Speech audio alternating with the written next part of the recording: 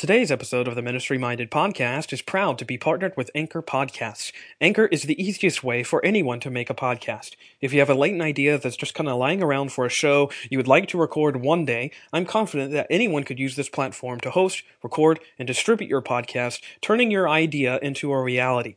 Anchor puts everything you need to be successful all in one place. You can start a new recording right from your mobile device. They also have convenient creation tools that allow you to edit your audio files so they sound crisp and great.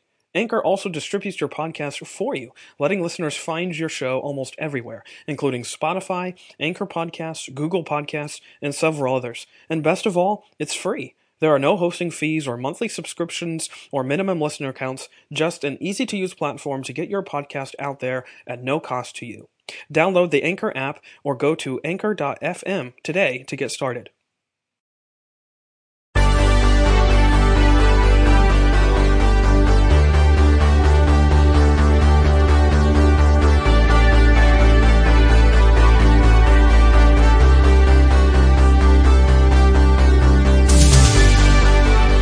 Welcome to a brand new episode of the Ministry Minded Podcast, a show that seeks to marvel at the mercy of God that meets us in our messy ministries. I'm, of course, your host, Pastor Brad Gray. I serve as the senior pastor of Stonington Baptist Church right here in central Pennsylvania in the little city of Paxinas. Well, I guess technically it's not a city, but even still, I'm glad to be with you. It has been a day. It's been a while since I have been able to get on the podcast and be able to record and just share some of my thoughts with you. I didn't even remember when I released the last show, but hopefully you're still around. Hopefully you haven't thought that I went away. I haven't gone away. Was dealing with vacation preparation and then vacation recovery. It's both of those things have combined to preclude me from chatting with you. But I'm really glad to be here. I'm glad to be recording again. I'm glad to be able to come into your ear holes and just share some of the things that I've been learning and reflecting on. As I like to say around here at Stonington, that I like to chew on. These are things that have really been just on my mind, and I just can't wait to share with them. And they're things that I was hoping to share with you a lot sooner than now. But nonetheless, here we are. A couple of housekeeping things right off the bat. You may have noticed a drastic shift in my online presence, so to speak. If you go to graceupongrace.net, you won't see the normal things that you are used to seeing, perhaps. That's because I'm in the middle of transitioning all of sort of my archives and all of my online presence really over to my new sort of home, which is pastorbrad.substack.com. I'm in the middle of transferring all of my nearly 1,000 posts from my blog over there. So, and this is all in keeping with something that I've been really struggling is not the right word, but just wrestling with, which is just sort of the why question of online social media and all those sorts of things that go along with it. And I really just came to a reckoning, so to speak, and just I really believe that I just want to simplify what I'm doing. So I'm going to be really just focusing a little bit more on just writing and those sorts of things. The podcast, of course, is staying, but some of the other places where I was, sharing myself, so to speak, those are going away. Instagram, Facebook, and all that kind of stuff. I'm sort of trying to compose an article that kind of delineates all this. I've been listening to a couple podcasts, and I've been inspired to do this for a long time. This isn't a whim thing. This isn't some like fly by the moment thing where I'm just saying to heck with all social media. It's more just I'm trying to just, again, simplify my life a little bit. And I'm really hoping that this venture does that, just in terms of what I share, but also how I share it. I hope it brings a little bit more sense of cohesion. I think for a lot of people, the gloss of social media has fully been worn off. Has it haven't been worn off already? Maybe you're just wearing really good glasses. I don't know, but But I think what the pandemic at least has done for me is greatly revealed my own sort of addictions to social media. And addiction is probably too strong of a word, but they talk about social media addiction all the time. So, but just I think that it leads me to believe that I'm not using my time wisely, but also that I'm missing the little moments that are all around me because of these platforms, when I should be, per se, with my family or whatever. I'm, looking at Jane and John Doe's vacation that they just took to somewhere. So it's just a really weird reality. But anyways, I hope to share more of my thoughts on that really soon. But I've anyways, all that to say is make sure you go follow me over on Substack if you want to. If you don't want to, that's fine too. But it's pastorbrad.substack.com.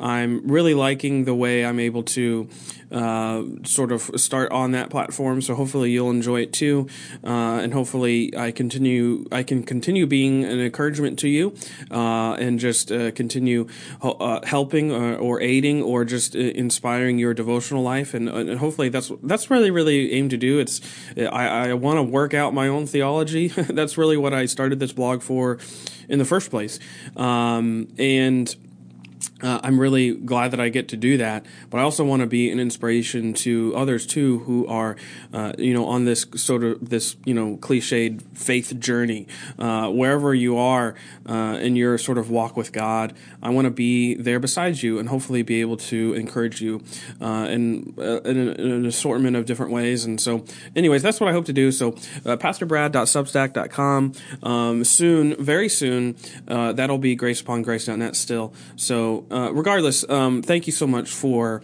all of your thoughts and comments and prayers and considerations. Any of you who are listening that continue to give me good and just any feedback, really, you've been helpful to me and an encouragement to me. So, with that, I want to get into what I really want to talk about today, which is several things, and I have lots to talk about. So, hopefully, this will be a speedy episode.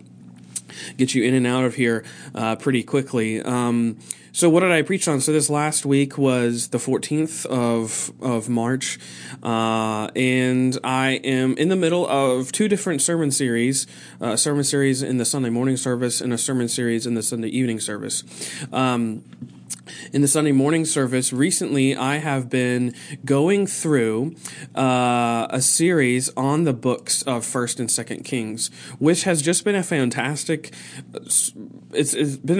exercise for me, because I have never really honestly studied out these books and to investigate what they mean and to examine them in such a way as to see Christ in them. And so I have been so thoroughly moved by what I've been studying here at the beginning of this series. I just did 1 Kings chapter 3. And so if you remember 1 Kings chapter 3, this is the sort of the chapter, so to speak, where Solomon gets his wisdom.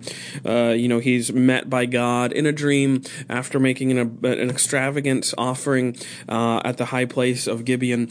And there God appears to him and offers him this sort of blank check offering, which is just amazing. And he says, ask whatever you will, and I will give it to you.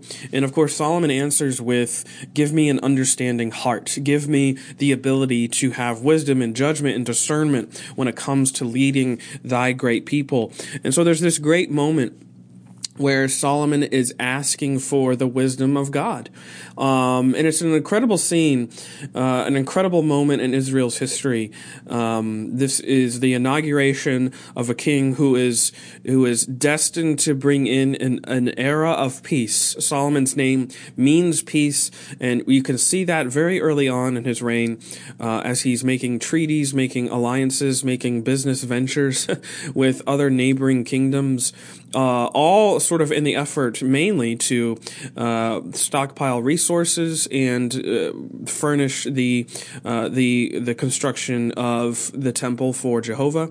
And but he's doing all of this early on in his reign, and it seems as though, of course, that Solomon is everything that Israel has ever hoped for, that he is bringing everything together. He is the fulfillment of all the promises of God. He's the, quote, son of David, who is now sitting on this throne and sitting on it in such a way that Israel is at rest. He talks about that. I think it's it's actually in chapter 5, so I haven't gotten there yet, but chapter 5, Solomon says, "Now the Lord my God hath given me rest on every side, so that there is neither adversary nor evil occurrent." So he realizes, and Israel realizes, that this is a time of great prosperity. And this is important to note, that we have to keep this chapter in what it we have to read it for what it is. Chapter 3 is very much in the time period of Solomon's reign in which he is a positive figure. So often, and this is something I'm going to mention in some sermons coming up, just as we're examining Solomon's entire kingly reign, is that so often we use Solomon as a negative figure, as though his whole life is an object lesson to learn from. And I think that's true for most things. We can definitely learn a lot from Solomon. We can definitely learn a lot, especially from the end of his life. But sometimes we jump the gun a little bit, I think, and we don't land the plane, so to speak, on the positiveness of Solomon's early reign and his honest devotion. If you read 1 Kings 3, he's honestly devoted to leading God's people in God's ways. He is following the statutes of his father David. He is honestly devoting himself to the ways of the Lord, and he is trying his best to give Israel the best that he can give them. And the way that he's able to do that is by praying for this wisdom from God. But I think one of the chief lessons for me, as always, is to see Christ in these pages. And I think what is clear to me, and the point I was hoping and striving to make on Sunday, was that we don't just need someone who, quote, has the wisdom of God. We need someone who, quote, is the wisdom of God. And this is an important point to make, because at the end of 1 Kings 3, it talks about how all of Israel hears this wonderful news of Solomon's judgment, and the judgment with which he has judged, and they feared him, and everyone is flocking to him. We see this later on in chapter 4 and other places. People are flocking to Solomon's throne to hear of this great wisdom from this son of David. And yet, I think it's right to do this, even though what I just said is to juxtapose this moment with the end of his life. So it's amazing that he would even ask for wisdom. It's amazing that he would even have the gumption and the humility to do that. However, if you look at what he's asking for and then you juxtapose it with the end of his life, which ends in such disarray and tragedy, you realize that the wisest man who ever lived, according to God, couldn't even be wise enough to save himself from himself. He wasn't wise enough to be self-disciplined enough to keep himself in check.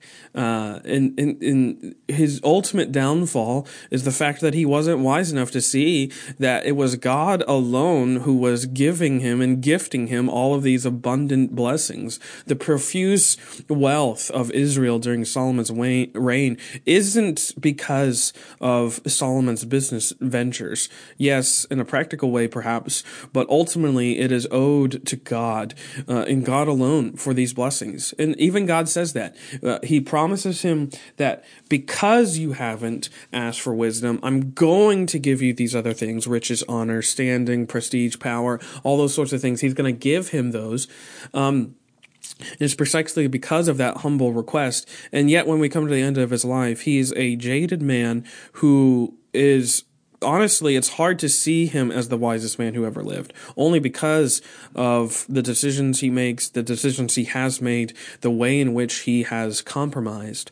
And so we have this sort of void, you might say, this void of wisdom that is left behind after Solomon's decline.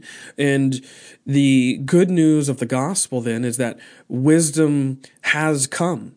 That God's wisdom has come to die for your foolishness and mine. That, as it says in Colossians 2 and 1 Corinthians 1, that Jesus is the wisdom of God, and that he has come, and he has come ultimately to die for our sins, but also too, he has come to fill the void of Solomon's sort of unwisdom. He's sort of come to be the true and better Solomon. Jesus himself says that in Matthew 12, that one greater than Solomon is now here, referring to himself. This is what is so wonderful about the gospel, is that it answers these predicaments, the predicaments of man's folly, the predicaments of man's ruin. The gospel perfectly answers them.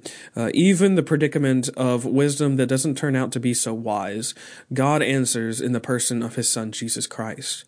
This is the wonderful message, I think, that we can glean from 1 Kings, and I'm really excited to be studying this book and seeing Christ in all of its pages. I've long been a champion, so to speak, of Christ in all of Scripture. In fact, one of my first sermons at Stonington was titled, "All Scripture is Pure Christ," which is something Martin Luther has said in one of his sermons. And I hold to that, and now I'm being sort of put to the crucible, so to speak, to sort of prove that. And I'm excited to do that. I'm excited to say, okay, if all Scripture is pure Christ, how can we see Christ in Kings? So I hope you'll join along. Make sure you subscribe to the Stonington Sermons podcast and catch up on all of the latest sermons that are happening at Stonington. I encourage you to do that. Hopefully you'll be blessed by that. And hopefully you'll stick around for the entire study on 1 Kings. I know, I pray you'll be blessed if and when you do that. So that was my Sunday morning sermon. On Sunday night, I continued my sermon series going through the letters of the letters of Peter. So I had finished up 1 Peter.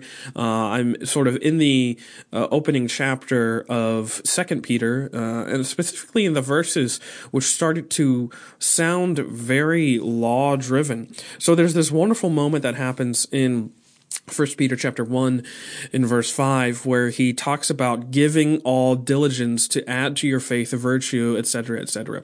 And he starts to add all of these sort of add-ons to the Christian faith. And it seems as though he is delving into a very legalistic sort of sanctification by works sort of moment. But what is most interesting to me, at least, is that just prior to that moment where he's talking about all those things, that to give and add unto your faith all these things, there's a verse that says that he has already given unto you all of these things. He's already given you everything that pertains to life and godliness. And so this is what we have to see, because he talks then also in verse 9 just about the fact that not only have we been given everything, but so long as we don't see that wonderful gift of the gospel that gives us everything that pertains to life and godliness, we are walking as though we're blind. We're walking as though we've forgotten that we've already been purged of all of our old sins. That's what he says in verse 9, which brings us to this wonderful truth that I think is so important to the Christian life, is that the giving all diligence to add these things to our faith doesn't come by a series of checklists. It comes by remembering. He says in verses 12 through 15, he uses that word remembrance upwards of 3 times, and he's using it in such a way as to say, I want you to keep these things in your mind. I want you to keep these things at the forefront of your memory, at all of your thoughts. I want you to know for sure, for certain, that you have already been purged of your old sins. This is what he's talking about as he talks about the knowledge of our Lord and Savior Jesus Christ, who gives them the righteousness that comes from God. And this is the way that grace and peace are multiplied unto you. This is the way, as you remember, this is the way that that you are diligent in the present to exemplify, to demonstrate these things, to demonstrate your faith by living virtuously and godly and temperately and self-controlled and patiently, all those things that he talks about. We Christians, we are diligent to remember that we've already been purged of all our old sins. This is what ushers us into a life of safety, a life of security, a life of peace. Not because we've feverishly checked some boxes, but because we have earnestly meditated, stewed, chewed, spent time remembering the good news of Jesus Christ, the knowledge of this God and Savior, Jesus, who's purged us from our old sins by he himself taking on and becoming our sin. This is the gospel. We are diligent to remember.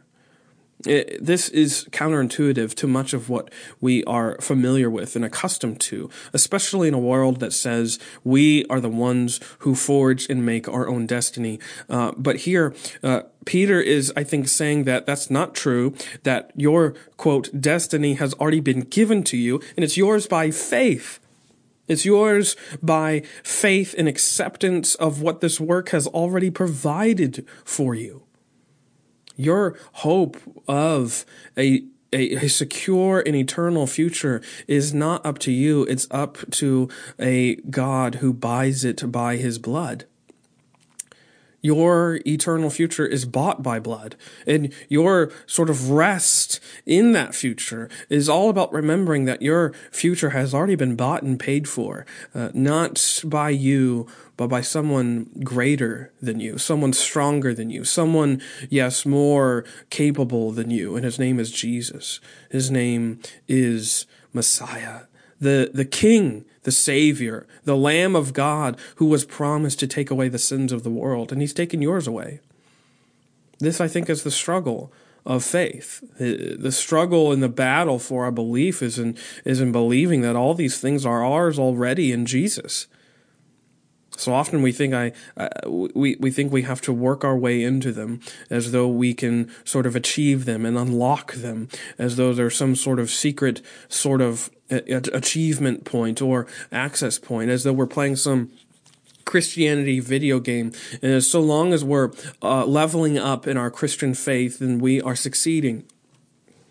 You've been given everything that pertains to life and godliness already in Jesus. By faith, that is yours. By faith, that is the offering of the gospel. And so long as you don't see that, you are blind to the truth of the gospel, which is that Jesus has purged you from your old sins. So rejoice, celebrate, be and live victoriously because of this good news. I think that's what Peter's saying. I'm very much grateful for the message of 1st and 2nd Peter, and I'm really excited to continue teaching through that book, especially 2nd Peter. It's been very impactful on me, and I hope that it's been able to give you the assurance for your faith that you need, that you crave, perhaps. Hopefully you're encouraged by it. Hopefully you'll listen to that sermon series too. I'm excited. I'm 13 parts into that series, and I'm excited to see how God uses that series to continue blessing folks. So really quick, before we take a break and hear a word from our sponsor, I just want to share a book that I'm reading because it relates to my sermon series on 1 Kings. I probably should have shared it when I was talking about that sermon. But for my sermon series on 1 Kings, I'm reading a book, a commentary on 1st and 2nd Kings, but it's by Dale Ralph Davis. And so he has two books put up by Christian Focus. They're really simple. And by simple, I don't mean that to be derogatory. It's just simple in terms of scope and scale when it comes to commentaries. But they are so impactful and so insightful in terms of delineating the text and then coming away with very many points of application, points of interpretation. So I highly recommend, if you're looking to study First Kings, if you want to kind of follow along with how I'm studying, then pick up these First and Second Kings commentaries by Dale Ralph Davis. I think you'll be really glad that you did. It's been very helpful to me to have this book at the ready when I'm studying various portions of Scripture. So with that, I want to take a quick break, share a word from this podcast's presenting sponsor. Do you like coffee? I know that you do, and that's why I want to tell you about Fresh Roasted Coffee. Fresh Roasted is a locally owned and operated coffee house right here in central Pennsylvania that is committed to providing the highest quality coffee on earth. They do so by sourcing only the freshest coffee beans and by using the most eco-friendly roasting technology in the world. Fresh Roasted's USDA-certified organic coffee beans ensure that your coffee is consistently regulated at each stage of the production process and completely free of GMOs and harmful synthetic substances. Fresh Roasted Coffee roasts their beans per order with immediate packaging and shipping directly to your door, meaning that you get to experience fresh coffee at its peak drinkability. That's what I like. I was introduced to Fresh Roasted Coffee soon after moving to central Pennsylvania, and I'm so happy I was because I think it's literally the best coffee out there. Their Blackbeard's Revenge blend is out of this world good. Whether you use a regular drip coffee maker or a pour-over or a French press, however you get your coffee fix, make it fresh roasted. Go to the link in the notes for this show and use the offer code GRACE10 at checkout. That's offer code GRACE10 at checkout to get a discount on your next order.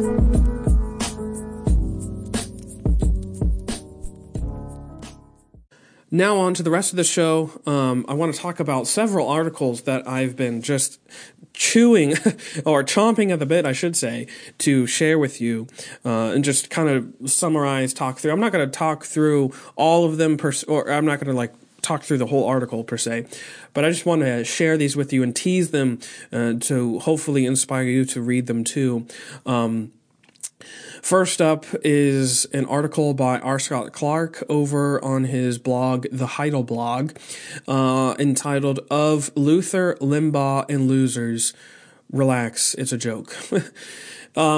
This is a great piece. It's a retrospective by Clark on the figures of history, Martin Luther and Rush Limbaugh. Rest in peace.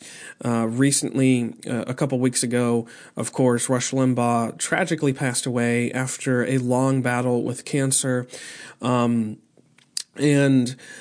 I, of course, had a lot of thoughts, only because I grew up and my dad was always listening to Rush Limbaugh and the EIB network and all of those things that Rush Limbaugh has started. I was never a faithful listener to Limbaugh, only because I'm not very political in terms of my entertainment choices. But I would say that I have a great deal of reverence for Rush and what he did and what he's done for sort of the radio world, that alone, but also for the conservative world too, as just being this light and this beacon of truth a lot of times, even in the face of much animosity to things that he was saying, too much vitriol for the points that he was hoping and striving to make through his show. And so I was greatly moved when I heard the news that he had passed away. But I never would have thought to compare Martin Luther and Rush Limbaugh. And you might even be sort of stirring in your seat at such a notion. But I think if you read Clark's article, you'll find that their historical resonance is very similar, just in terms of their power for invective, the power of the words that they were able to sort of use. Perhaps I could even say weaponize in order to defend the truth. I think in a great way, they are very similar. And I think Clark kind of proves that. He shows that. He shows their dissimilarities and their similarities. So really, if you have ever been a fan of Martin Luther or ever been a fan of Rush Limbaugh or both, definitely read that article. I think you'll be really moved by it. I think you'll find a lot of benefit from it. Another article that I want to share is an article by Tom Holland over on Unheard, entitled "Martin Luther Would Have Ruled Twitter." So again, keeping with our Martin Luther theme, this article is essentially just a fascinating thought exercise that examines sort of Luther at the Diet of Worms, as he's standing there sort of defending himself, so to speak. And he, Tom Holland, the great historian that he is, sort of delves into that moment to also see what would have made Luther such an expert at using a platform like Twitter. I'd have to definitely say, along with Holland, that I think it's definitively yes, that Luther's power, again, for invective, his power for using the word, using language as a way of asserting power and asserting sort of almost this dominance over other people as a way to defend the truth, as a way to be convicted of something and to convict others of the same thing. That I think this is it's just funny to think of. It's funny to sort of just ponder this 16th century Augustinian monk on Twitter. He's already on Twitter in such a degree that, people are using his words in that way. But I would love to know, I would love to see what Luther would have done in his own words, so to speak, on such a platform, as one who was staunchly defending the truth. It would just be interesting. And, so I invite you to read that article. It's not too long. Tom Holland is a very readable writer as well. So I think you'll enjoy that article, about Martin Luther ruling Twitter. I think it's a fun article. I think you'll like it.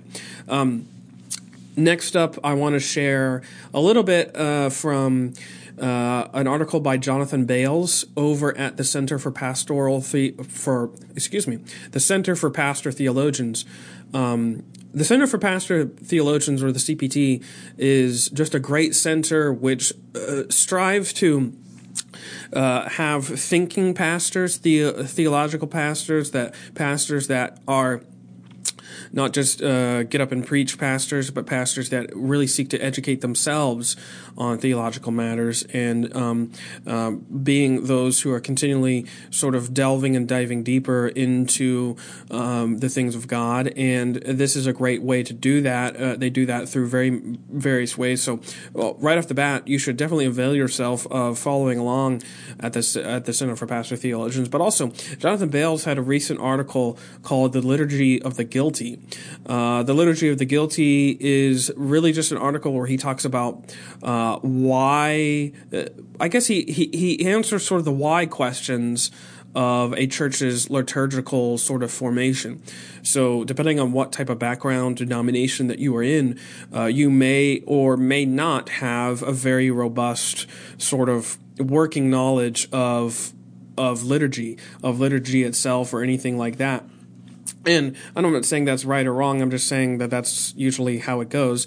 And I would say that it's important, though, that as Jonathan sort of delineates, is it's spiritually healthy to revolve the church's liturgy around the church's guilt, which is a really interesting thing to think about. But this is sort of what his words are saying, which is that, let me just read his words. He says, "Christian liturgy reminds us that we are sinners, but this is not a result of morbid or gloomy introspection. It is simply what is required if we are to speak truthfully about ourselves. And in the process, our liturgical acts of confession keeps us from the much worse prospect of thinking incessantly about the sins of others." And I think this is a really important point that he makes here, is that when we are constantly, and perhaps not constantly, but very powerfully reminded about our own sins, it keeps us from thinking, as he says there, constantly about the sins of others. But it also brings to mind the very fact that those who confess their sins are those who are uplifted by the fact that Jesus loves them in their sins and forgives them of their sins. It reminds them of Jesus' absolution for the guilty, when we are therefore reminded of our guilt. And I think this is all the whole point of liturgy, is to remind us of the atoning work of Jesus Christ, to remind us of the abundance of hope and confidence the church can have because of Jesus. And there's no better way to do that than by reminding ourselves that we are sinners and that Jesus has come to seek and to save the lost. He's come to seek and to save those who are sick with sin and to redeem them from it and bring them to repentance. That's Christian liturgy. And that's why, as Jonathan says, that's why it's so important. Go read that article. I think it's really, really, really beneficial. One that you will greatly be moved by. Lastly, really quick, and I'm knowing I'm going through these quick, but these articles are so good that I didn't want to just summarize them and give only my paragraphs on. I want you to go read them. They're so good, but especially this last one is by Dr. Owen Strahan over on Reformanda, entitled Christian Preaching and Public Health on Faithful Puritans and Our Fiery Trial. The lessons from this article, which I'll summarize in just a moment, are lesson number 1, read anything and everything you can from Dr. Strahan.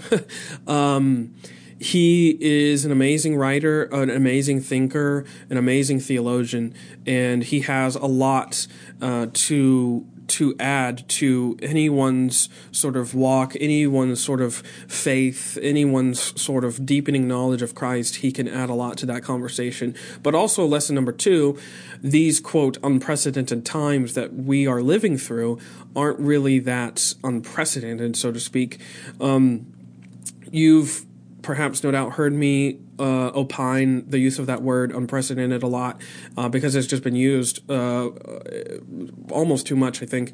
But I think what he does here, what Dr. Strahan does in this article, is he sort of compares, and I think proves quite admirably, that the present state of the church that we are now enduring, especially with the ongoing saga of these governmental restrictions that are growing ever tighter, and he shows how it's so reminiscent of 1660s Puritanism in the United Kingdom.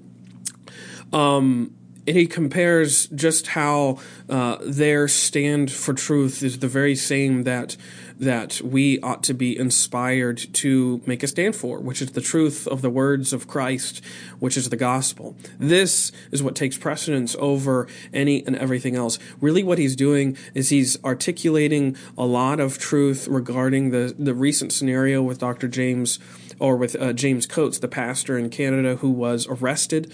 At the time of this podcast, he has been released of his charges, and he's been cleared of them, and so it looks like he's going to be released from jail.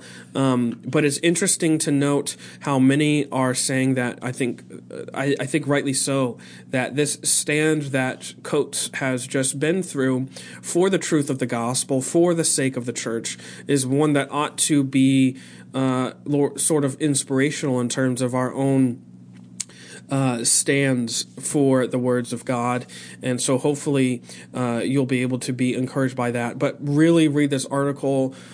Dr. Strahan really just nails it. He nails the truth of the word. He nails what it means to be a pastor and preacher in a time in which, in a time in which, you are being sort of sold some other message, a time in which you're being told that you need to compromise, that you need to sort of fold on the truth. Dr. Strahan says, no, you stand even in the fiery trial. So I've been really moved by these articles.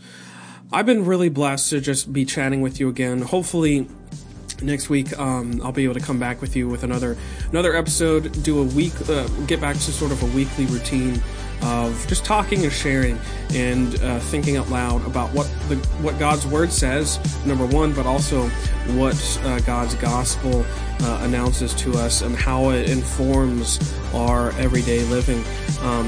That's what I'm hoping to do through this podcast. So hopefully you'll stick around. Hopefully you'll be inspired by much of what I have for you here. I've been so thankful for you. I'm thankful for this sort of space that I've been allotted to just think out loud. So thank you so much. Thank you so much for listening. This is the Ministry Minded Podcast. I pray that you've been blessed by this episode. If you haven't already, please subscribe. You can find the Ministry Minded Podcast wherever you get your podcasts. And I appreciate all of your support, all of your encouragement, all of your notes of prayer and blessing. So I'll see you in the next episode. Have a blessed day. God bless you.